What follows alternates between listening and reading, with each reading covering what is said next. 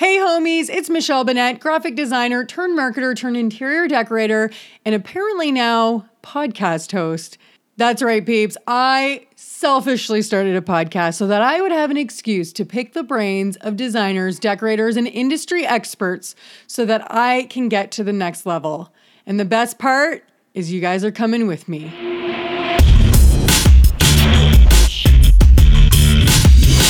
So we're going to start this one out with a little bit of a disclaimer. I was obviously lucky enough that I got to interview Kimberly Seldon. I was not so lucky in that it just so happened that the time that we had scheduled was at the same time that a whole bunch of crazy stuff was going on in my house. So there was saws happening. There was people drilling through my house. And the end result of that made for a little bit of a choppy episode because there was a lot of editing, slicing and dicing that I had to do. But Kimberly, thank you so much. She was amazing. Because she's obviously had so much experience with TV and stuff, she knew exactly how to deal with the waiting and starting over. So it made my job so much easier. So I want to apologize for the fact that this is going to be a bit of a choppy one. And also there's going to be some audio issues here and there, but I promise it's worth it because not only does she give us amazing advice, she also tells us what her go-to drink is. And I assure you, it's badass. So you do not want to miss it. All right, guys, we have a very exciting podcast coming at you right now because this is my drum roll, which I don't think is going to translate. Kimberly Seldon on the podcast today. Hi, Kimberly. I love the rock star introduction. Right? Well, I mean, you're a rock star, so it has to come with a rock star introduction. Thank you so much for doing this. Thank you for taking time out of your day. Literally, we're going into a long weekend, and I was like, oh, she's probably going to be like, oh, shoot, I didn't plan this properly. No, but yeah. I'm fully working. We have a huge installation happening next week, so I'm like up to my eyeballs. This is a treat. Yes. So we had originally planned to talk a little bit about the 15 steps from a newbie perspective. But I think in the interest of making sure, because Kimberly, obviously everybody knows she's got an amazing program, Business of a Design. It's a paid program. It's very affordable monthly. And there's a lot of proprietary information in that program. So in the interest of being respectful to content that people are paying for versus what is available without being paid for, we're going to see what we can do as far as answering some of the questions that some of my audience has asked. And if we feel comfortable answering them without kind of, disrespecting the fact that, again, it's a paid program, then we will. And if we can't, then we won't. And we're just going to move on to whatever question else we can ask. Because I've got other questions. They're going to be great. They're selfishly for me, and it'll be awesome. So we're not going to go through the 15 steps because it's free on Business of Design. People can sign up, get that first introductory. You have your amazing podcast. You have episodes that talk about it. So we're not going to get exhaustive about what they are, but we're going to quickly go through them. And I'm going to share with you some questions that came in and you can tell me what you think. Okay. So step one, we know step one is the consultation. Anybody can do that, newbie or not newbie, right? I mean, some people can't do it effectively, but whatever. That's not what we're here to talk about. Step two, one of the questions that was asked, and let me know what you think about this, was from consultation to proposal, service proposal, what's your typical lead time for that? So if I had a consultation today, when do you deliver that presentation or the proposal for that? Typically. Well, it's so funny. I guess just the question makes me pause because I don't do a proposal following consultation. Because you do it in the consultation, right? Right. As I told her, that's what I told her. So it's interesting. So many people listen to the podcast and they know the 15 steps because somebody's printed them online or they've talked about them. And they'll ask a question like that. And I'm like, you don't know them yet. Like you have to start at the beginning. If you're a newbie, my strong recommendation is you don't tweak the 15 steps because they're meant to be worked in order precisely as prescribed. And I was in this really unusual position where I had, and Michelle, we talked about it a little bit. Can you hear that? Can you hear it? Sounds like a pig. It sounds like Yeah, no, they're drilling a hole into my house. It's no big deal. We're just we're gonna wait a sec. I'm sorry. I had this unique position where, because it was on television, I had hundreds of customers call my office. So I had this weird opportunity to create a lab experience with real customers and real budgets and try out various ways to create the best client experience possible. Who has that? Nobody has that. So at any given time, at one point, we had 14 designers and we had 30 or 40 projects happening right now at any given time. Wow. So we literally had teams of designers trying things different ways. Let's try the consultation this way. Let's try the contract this way. Let's try trade day this way. And then we would come back together and we'd say, well, this worked really well, but this didn't work. Well, over here, that thing works. So now let's put those two together and let's try that. So it would be really unusual for anyone to have as much time as we did to make it right. So I strongly, strongly recommend just try it the way it's prescribed and don't go off book. I've not yet met anyone who went off book who I think is doing it a better way.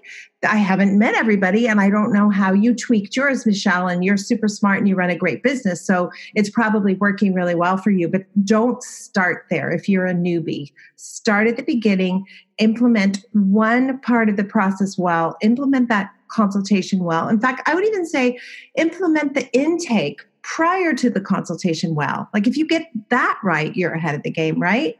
Oh my God, absolutely. I recently did a series. I just felt like I was doing, for example, for my calls, like my intake calls, I was just like, what started happening was I set some criteria for myself. Like, okay, I'm only going to accept projects of this size, which is great, obviously, right?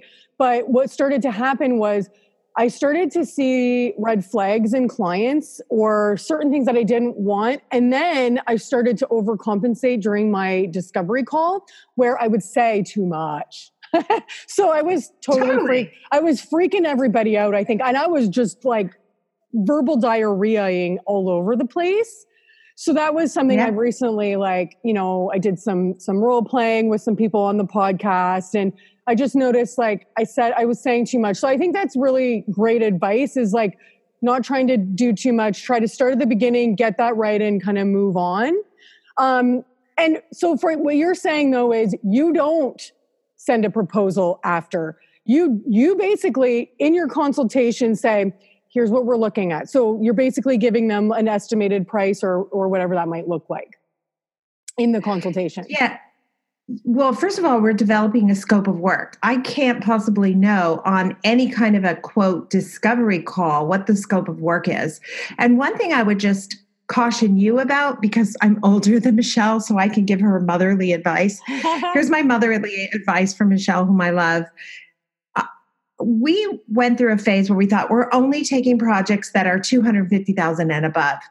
That wasn't terribly successful for us, because here's what happens sometimes. We recently got called in to do a project. I think I even talked about it on the podcast. It was a screen porch, just a screen porch. That's not a very big project, right? Right. The screen porch project turned into new kitchen, new bathrooms, all new floors in the house, all new windows and doors throughout the entire home. The entire basement, which is a huge area with a $30,000 sectional sofa in it. And I think I'm forgetting some things. Oh, and we removed an exterior wall that led to the screen porch. So the screen porch turned into a $750,000 job. And had I said, oh, I'm not going to show up for screen porch, I would have totally missed that. So It's more about figuring out, is this customer going to have a reasonable budget that will allow me to make a living and let me do work that is soul satisfying, right? Mm-hmm. So that's the intake I'm looking for. Where do they live? How many homes do they have? What's their thinking about a designer? Do they expect me to spend a half an hour on the phone with them for free? Because that's not really the customer I want, right?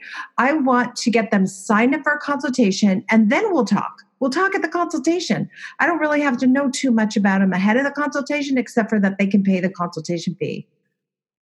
That's great advice. And you know what?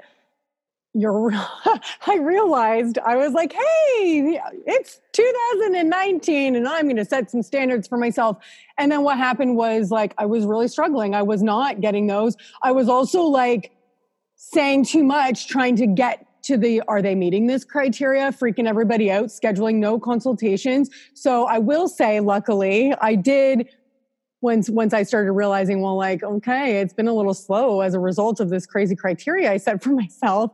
I need to kind of rejig and be a little more open-minded about smaller projects and what those could be. So luckily I got there. It did take me, like, we're in July. No, we're in August. It took me like 5 months to get there after just failing miserably at a bunch of calls early on. Which is so funny. It's kind of, I always tell everybody, being a member of something like Business of Design that actually is a really mature support community is like being a member of Alcoholics Anonymous. You don't just go and graduate. You have to keep coming back or you forget who you are. And what you describe, Michelle, is different than what I know we initially talked about that you would do, but right, you go off on your own and then you begin experimenting and then you go, wait a minute, go back to what worked. So it's important for us to keep reminding each other, to keep each other accountable and remind each other, no, don't you remember? That doesn't really work. This works. Try this, go back. So I'm a proud member of Business of Design Anonymous. I know it's funny too, because I do feel like sometimes there's about 10 or 12 of, I don't know how many, but I've kind of collected a bunch of designers locally who are at varying levels, but kind of similar, but whatever. And we had our first, what we called mastermind session as a group where we just kind of all like talked. And then there was somebody who had just been in her business for about a year and she was saying what she was charging and then all of us were like, no, like, you need to charge more and right? And then I was like, well, hold on. You know what? I also started there in my first year. And I will say, it's really easy for us to, it's really easy to hear, like, have somebody tell you something. But until I feel like you make those terrible mistakes of like undercharging or not using a receiver or, not reading the contract in the consultation, until you like experience the really bad decisions, you can't get passionate about the processes that you put in. I don't know if you feel that same thing where, right? Because you started all of this because of the mistakes, right? Nothing's a better teacher than pain, for sure. But I try as I've matured in life to learn things from people who know better. Like I don't, for God's sakes, Kimberly, you don't have to make every damn mistake yourself. Why don't you just trust that this is going to work? And so I actually think you did that person a service. And I know we all started with a low fee. I'm not sure there was a real benefit to starting with a low fee. I think it kept me playing small and it kept the client thinking I was small. And I think when you put up a higher fee, you have to put up or shut up. Like you better step it up and be good at your job if you have a higher fee, or the pain is going to be swift and sharp, and then you'll learn, right?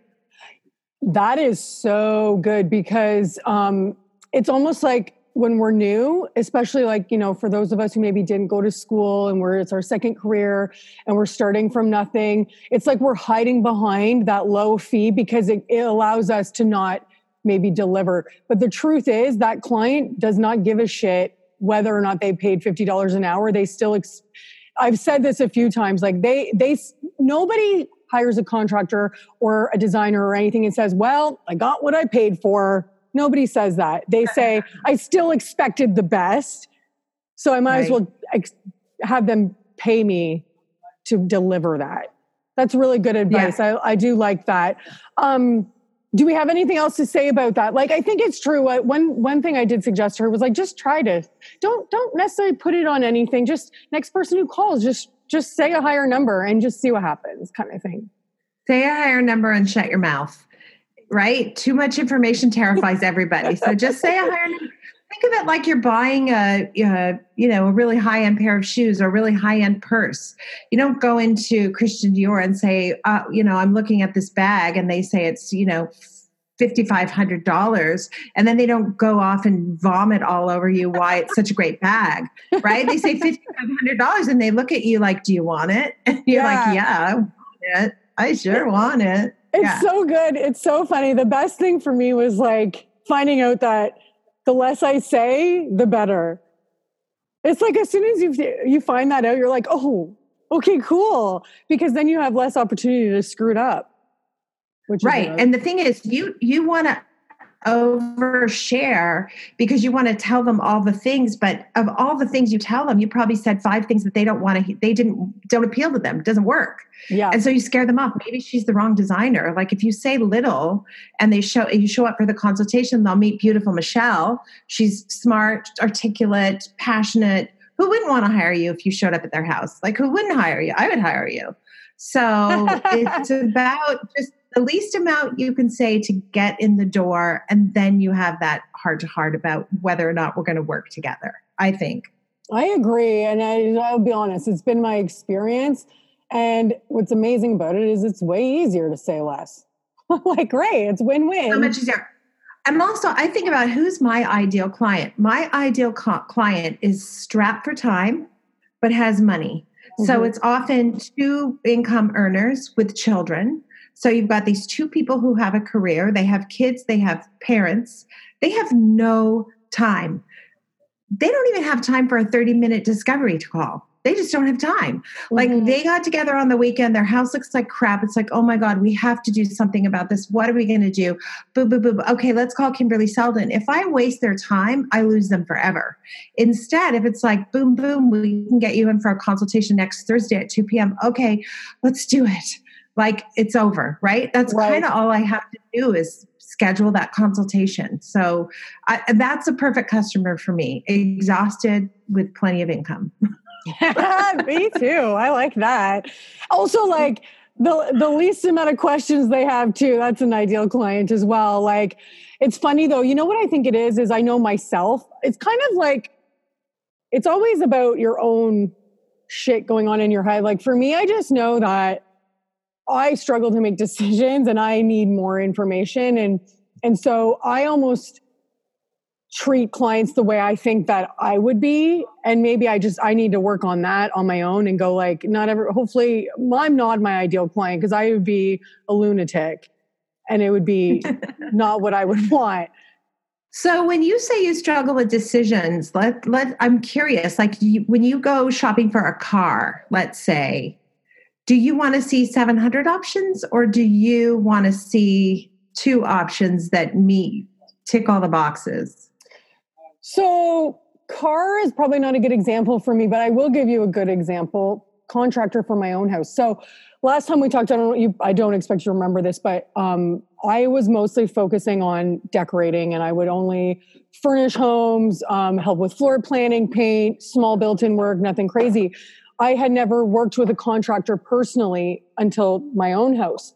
I was paralyzed with indecision of who to work with until I finally just went with my kitchen cabinetry company's recommendation.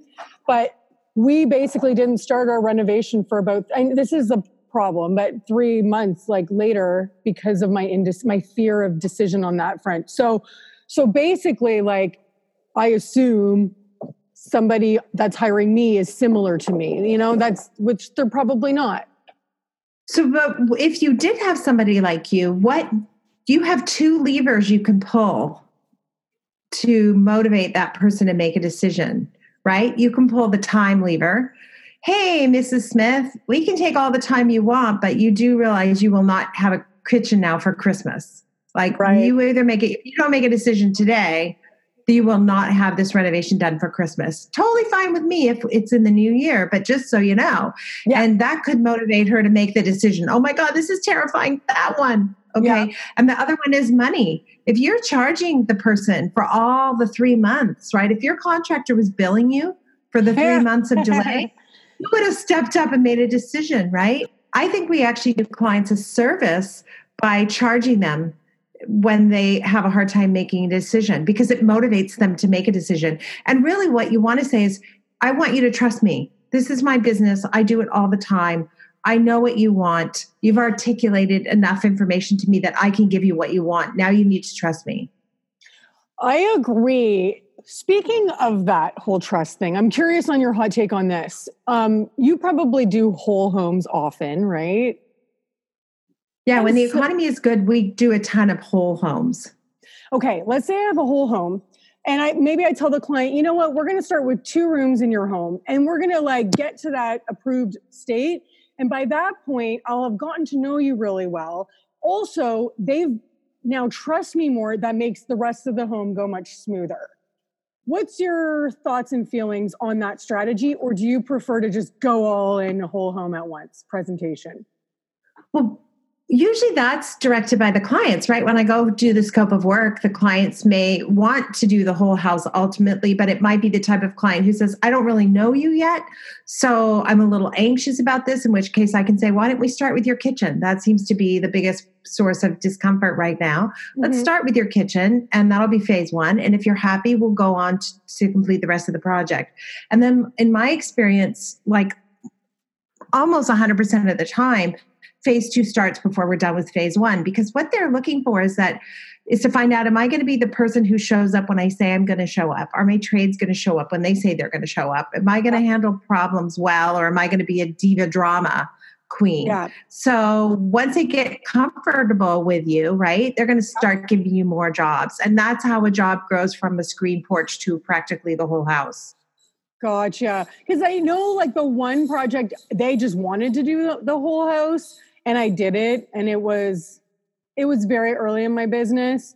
Lots of mistakes made there, but it was hard, and I didn't do enough up front. I've just noticed that once you get to a point where a room or 2 is done, that client now is like, it happened to me last week. I met with a client to style her office, and she said, you know what, Michelle, like, now that I know what you do, like I go into my living room every day and my dining room, and we love it. So I'm totally comfortable, like do what you do kind of thing. So I don't know if I should just, even if somebody wants a whole home, say, look, I think this is the best strategy. We tackle a couple rooms and then we go to the next rooms. See, I love having control over the whole thing at once, because I feel like I'm going to do such a much better job. It's going to be so cohesive if I'm doing the whole project at once, right? Okay, so back to the screen porch project. Here's something that happened, just the screen porch. Then she says, oh, by the way, in the kitchen, the fridge on my panel, the panel on the refrigerator doesn't go with the rest of the kitchen. It's a long story, but do you think you have somebody who could change the panel of the fridge? Sure, no problem. So I got my cabinet guy to create a new panel that matched the old kitchen. And as we were getting ready to install it, she decided she wants a whole new, brand new kitchen. So that was a total waste of time, right? It was a waste of time. It was a waste of a couple $1,000 or whatever it was. I don't remember how much it was. I would rather know it's going to be the whole house up front, and you can't do enough work at the beginning. Whatever work you don't do at the beginning will cost you 5 times more effort at the back end. That does make a lot of sense for sure. Okay, let's talk about trade day for a second. And this is kind of some of the questions that came in about trade day, and let me know what your thoughts are. So trade day, we know, people do know what trade day is. As a newbie, or when you're talking about trade day, right? And you're talking to people, in your experience, when you're talking to the guy who's come in to kind of help you make sure that your ideas are going to work, how ready with ideas are you on trade day? And because a lot of the times, at least for me and some of the people who submitted questions, some of those big ideas on what to do in the home come during the designing phase. So what, for you, are your ideas just happening so early on in the phase, or is it just irrelevant at that point? Are you just throwing around anything that could be potentially an idea to confirm whether it could work? Does this make sense? Sometimes when I get to trade day, I have absolutely no idea what I want to do. Okay. I show up and I'm like, okay, they want a new kitchen. That's pretty straightforward. But at trade day, I'm focused on, is the layout right? is it just going to be copying the layout they have? Do they have enough storage? Are they really happy with the triangle? Is the fridge big enough? Like there's so many practical considerations. But then maybe in the living room, they have a weird corner fireplace. And I show up at Trade Day, I'm like, I have no freaking idea how to make this look right. I think we should blow out the wall. Yeah. Well, that's not in the budget. That's not happening. Okay. If that's not happening, then everybody who's got ideas, let's hear them. Let's talk about them. Okay. No, that sucks. That sucks. That's interesting. What if we did that? Okay. So I am actually using Trade Day to come up with functionality decisions. Not so much aesthetic. Like I'm not worried about pink or blue or green. Who cares? If it's functional, that's what matters, right? And then the pretty stuff happens later when I'm back at the office drinking coffee. Tequila is your drink of choice, eh? Yeah. Like, are we talking like tequila straight up, or what are you mixing with that? This is important information. Lime. Tequila with lime. Like a splash of lime. And then you sip it. So good. Oh, yeah. Yeah. Wow. For days. Know what? Yeah. That's hardcore. I like it. You heard it here first, people. I don't know that that's true, but so that's cool. So basically, no, it's totally true. It's what? It's totally true. Oh, you mean you didn't? Yeah, never mind. You mean you're not sure if you heard it here first is true. Yeah. No, I believe you're rocking those. My Instagram feed is full of design, travel, and tequila. Pretty much is all that's in my Insta feed, I think. What? Out of curiosity, what's the tequila brand that people should consider? Because I think that they are not. There's probably a good one and a shitty one out there, right? Oh, yeah. I mean, just as a starter, nothing lower than Casamigos or Patron Silver or something like that. That's like your starting point. And then from there, there's so many good ones. Herradura is a good one. Not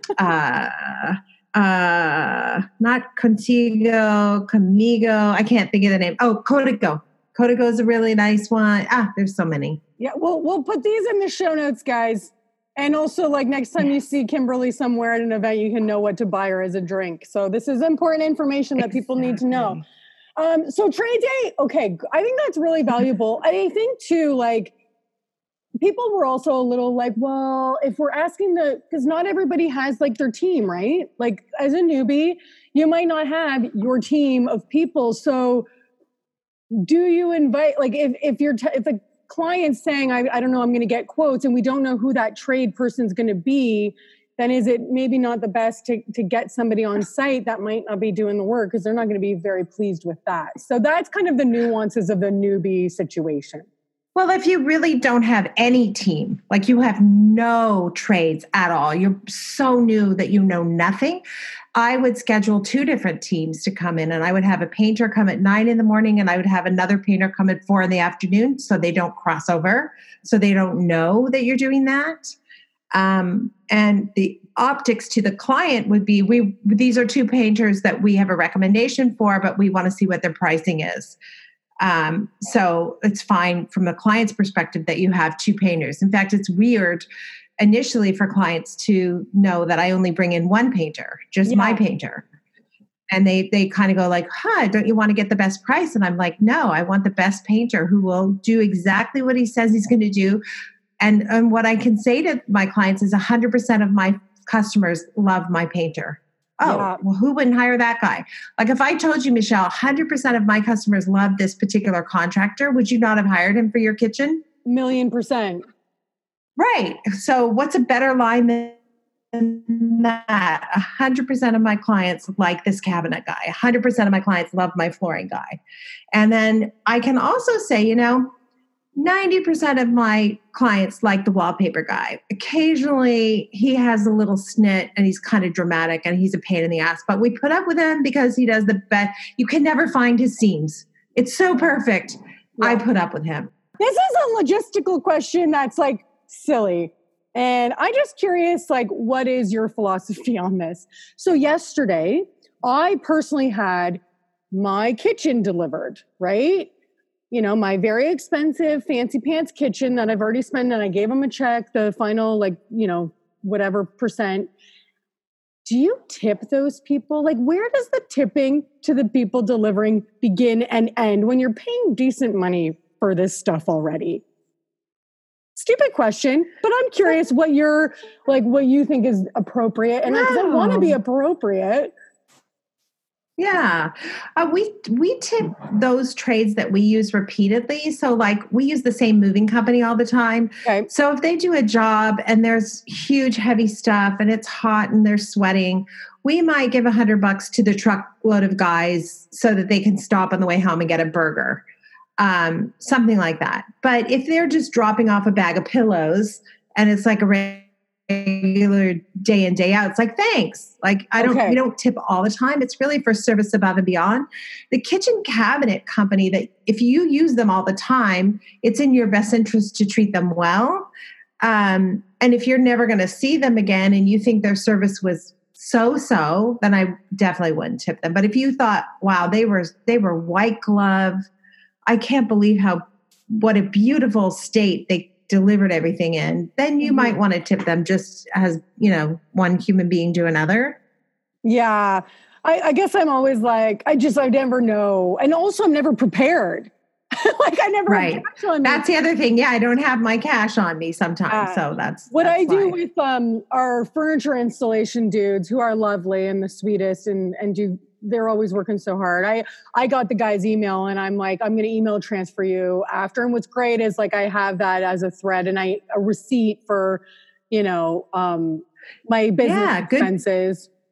Good point. Yeah. Really good point. Sometimes we'll send like Starbucks gift cards or something like that after the fact. And the other thing is if it's a company you don't know, sometimes a tip is like letting the owner of the company know they did a great job. Like that can be a tip too, Yeah. Hey, Joe and Caesar were here and they were fabulous. I just want you to know, like they really represented your company well. I did. And then there you go. See how nice you are. I am so nice.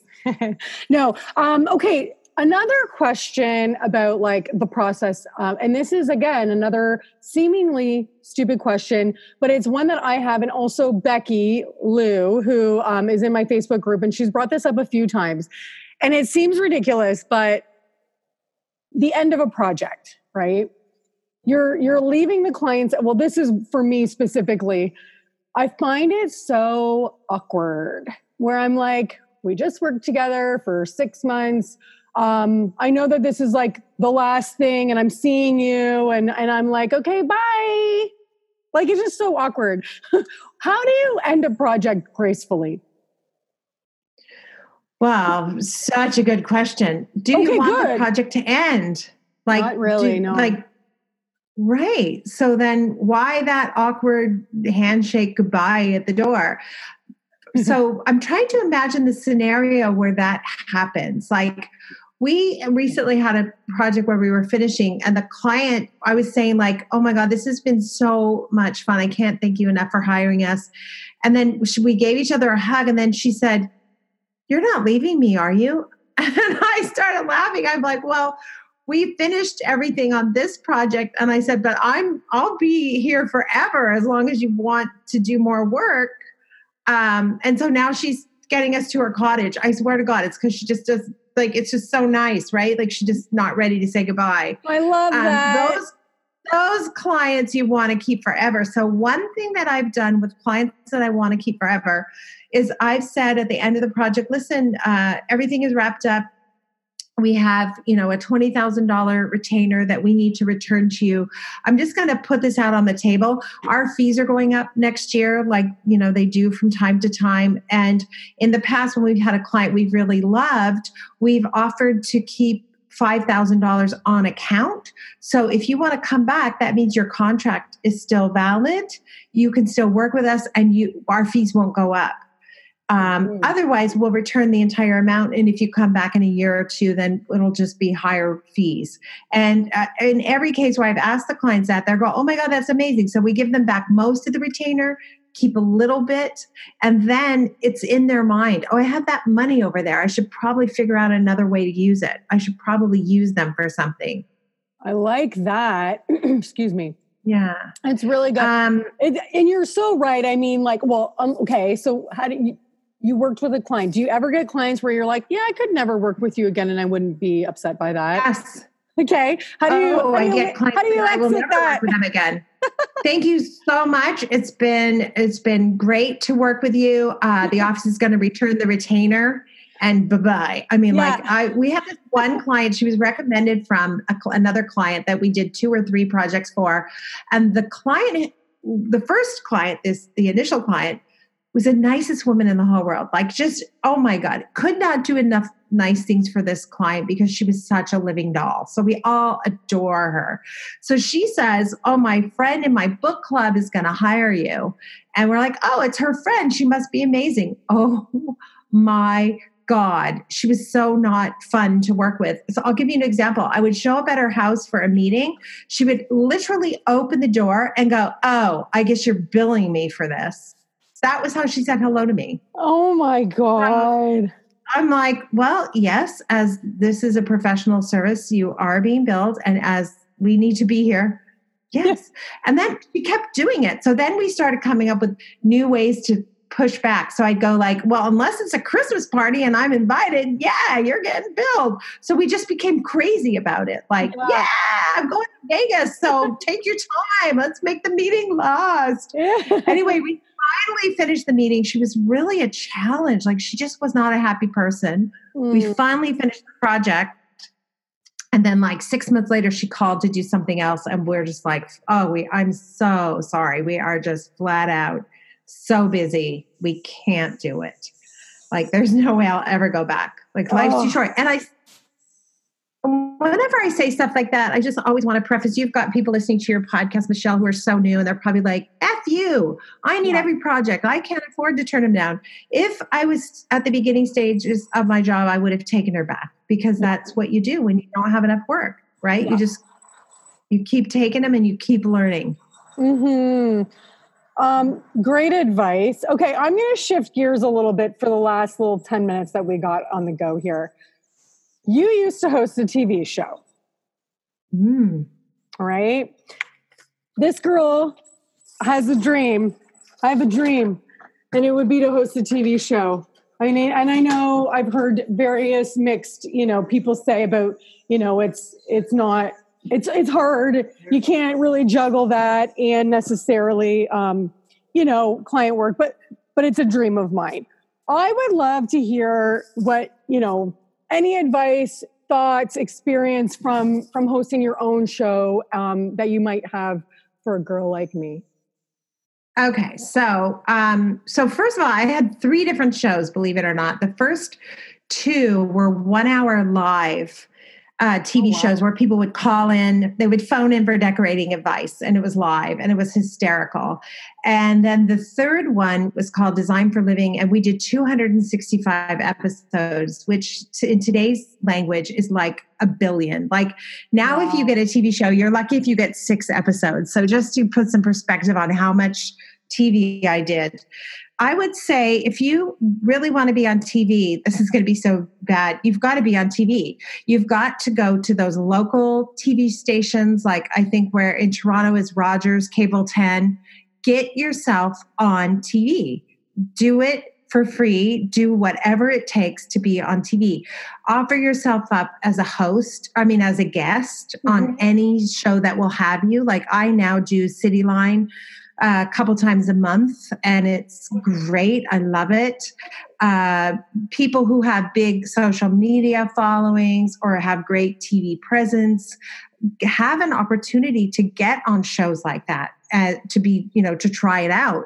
So go to parties where television producers are, have your 3-minute sizzle reel, or I would even say a 1-minute sizzle reel.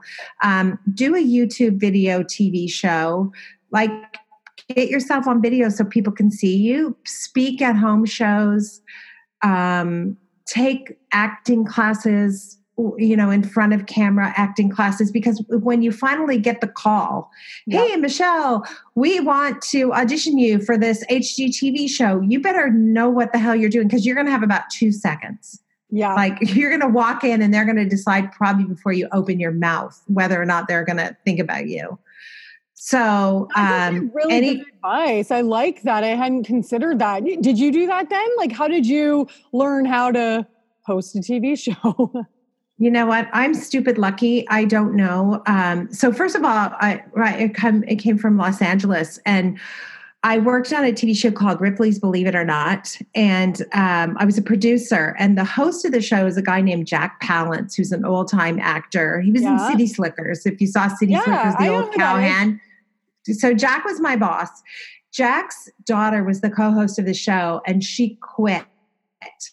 And the producer of the show pointed at me and said, "You're on. You're going on as the host, the co-host of the show." So you can imagine how excited I was. I was freaking out. I had no idea what I was doing. Anyway, I was the co-host of the show for about an hour because Marie Osmond's people heard about the opening and Marie stole my job. So please boycott Marie Osmond. Don't buy her records. She was really, really nice.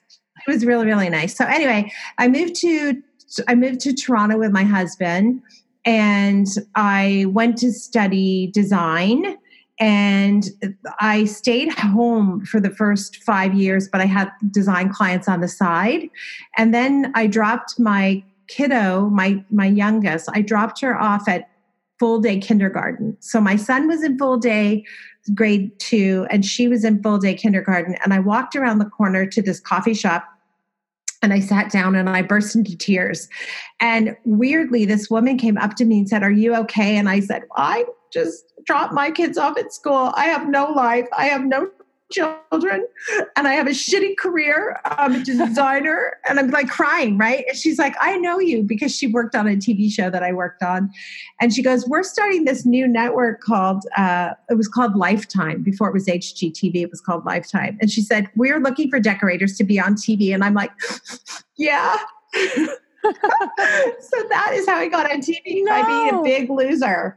I swear to God. Yeah. So that's I'm no good at advice.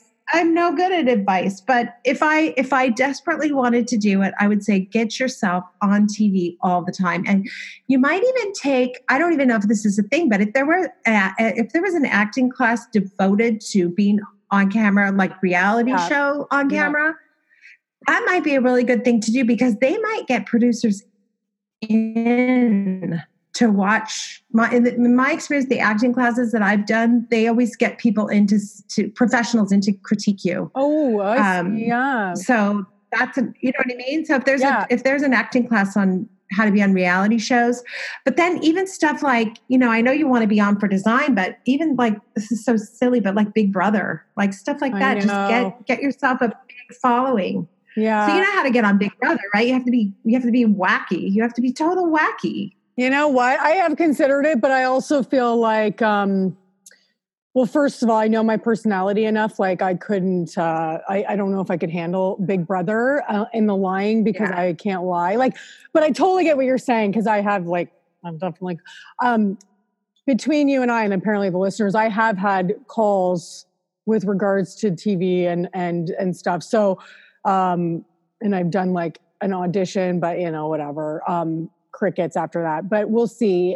But I want to be more active and making sure I do video and do whatever it takes. But what would you consider, like, if you can remember back to like, I'm sure there were pros and cons to having, like, hosting a TV show while trying to manage a business, or did you just was it just you hosted a show and that's all you did during that time? Oh no. The pros of hosting a show were that my phone rang all the time. I had constant stream of customers.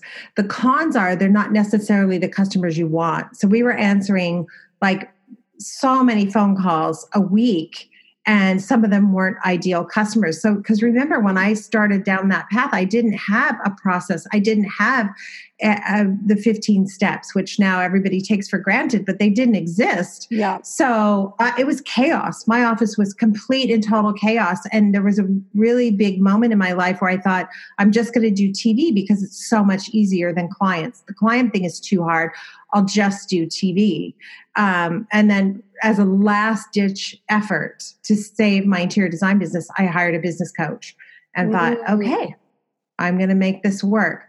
The other the other thing is, it's kind of like getting yourself published in a magazine, like you get published in a magazine, you think, oh my God, this is it. The phone is going to ring off the hook. It doesn't, because people need to see you 5, 6, 7 times. It's not about the one thing. It's about all the things. Yeah. And you're in such a good position to be like on YouTube, on podcast, showing up and speaking at home shows.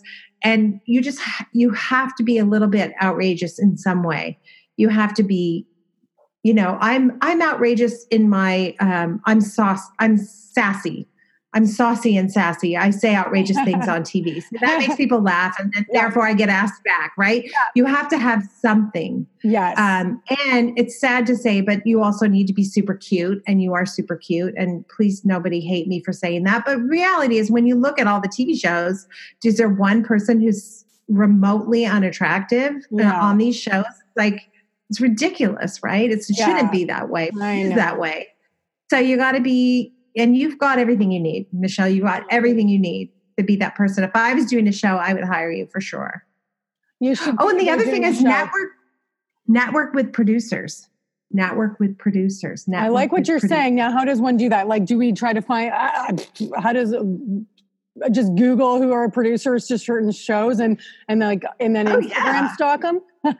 Yeah, there's only what are there, 10, maybe 10 decorating shows? Find out who the producers are. Find out where they hang out. LinkedIn look at their LinkedIn profiles. Do they belong to this group or that group or this charity or that charity? Show up where the producers are.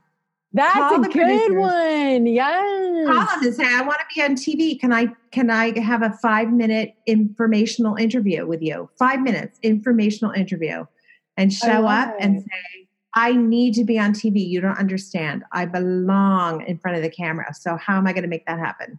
Yes, that's great advice. I love it. And probably nobody else cares about that, but my podcast is also very selfish, and I wanted to hear it from somebody who's actually done it.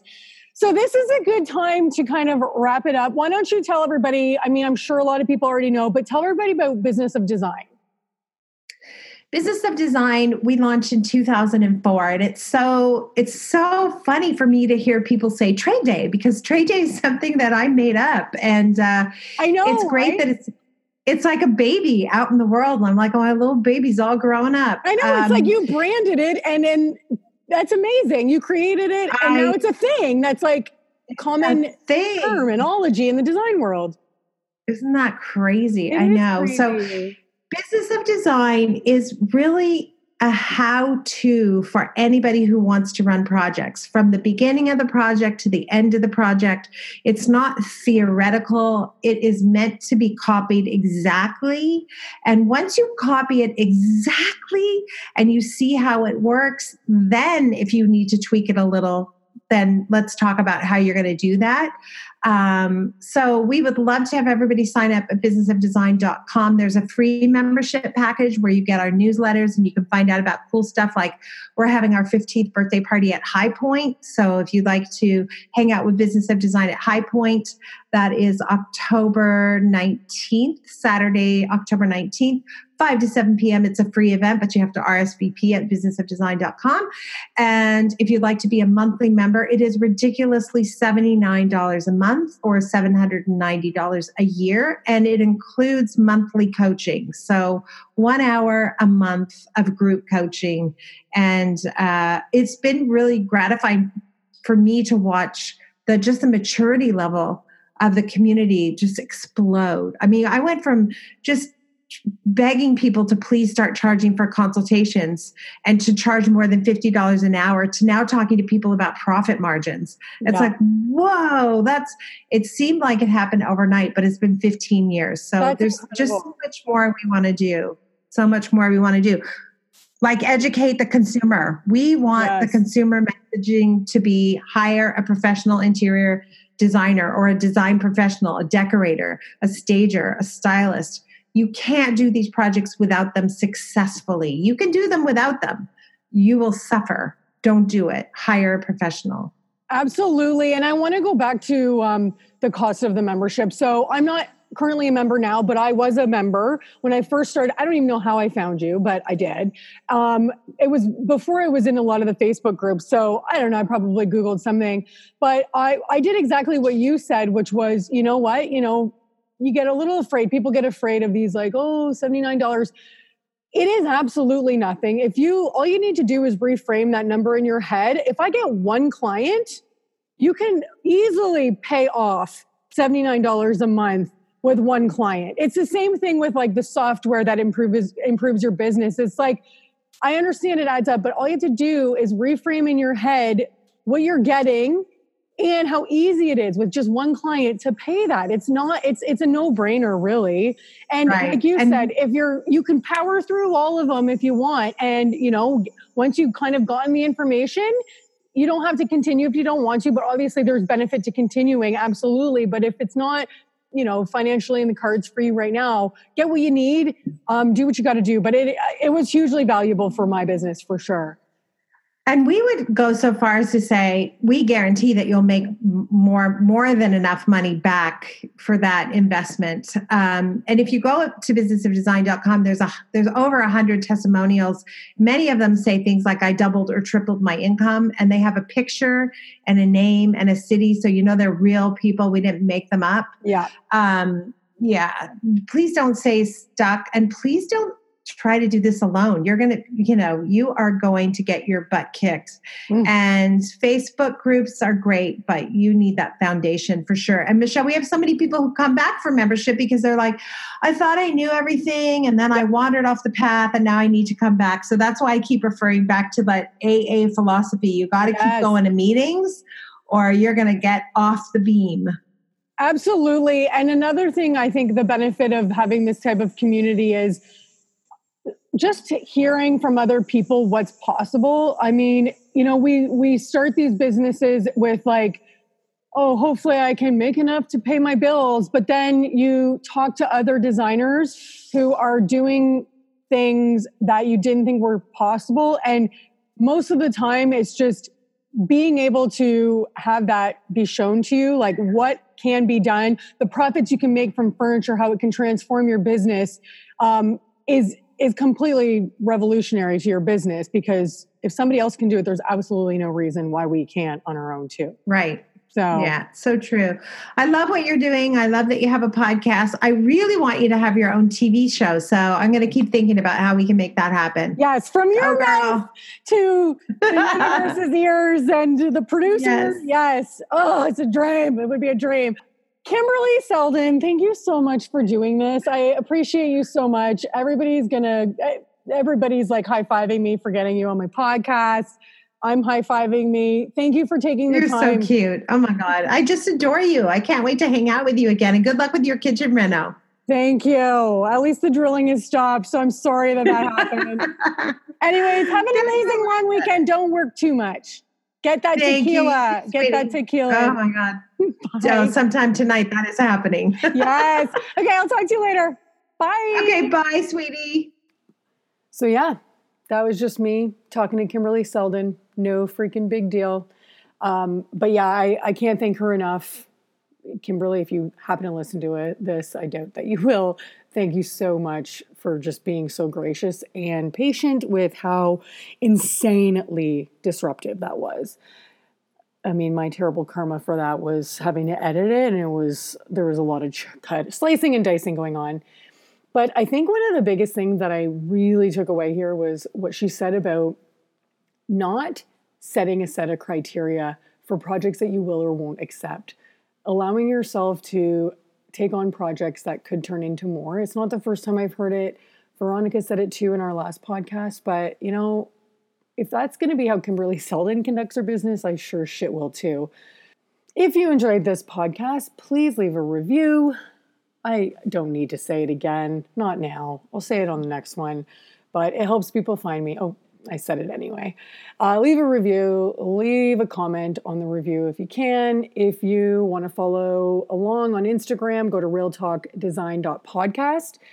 If you want to follow along my journey where I do a little more candid chatting, you can go to go to Real Talk Design with Michelle Bennett on Facebook. It's a group. Please answer the questions. I will not accept people unless they answer the questions.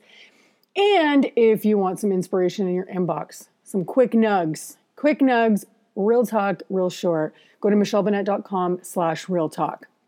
Anyways, guys, that's all I got for you this week. I will talk to you later. Bye.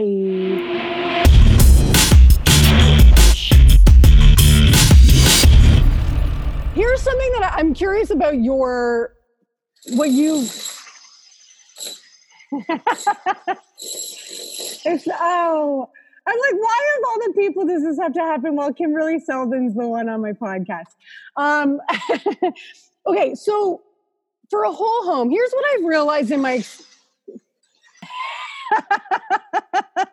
Okay, so Kimberly and I were recording and it froze, and she was sweet enough. I didn't do this to her, but she was sweet enough to capture what my face looks like. This is going to go in the blooper reel. What my face looks like, and I will share this in my Facebook group, while I was frozen. And it was, let me tell you, I'm a monster. It's awesome. No, it's such a good photo. It is. It's my best work. Okay, so let's try this again. We'll see how this goes. But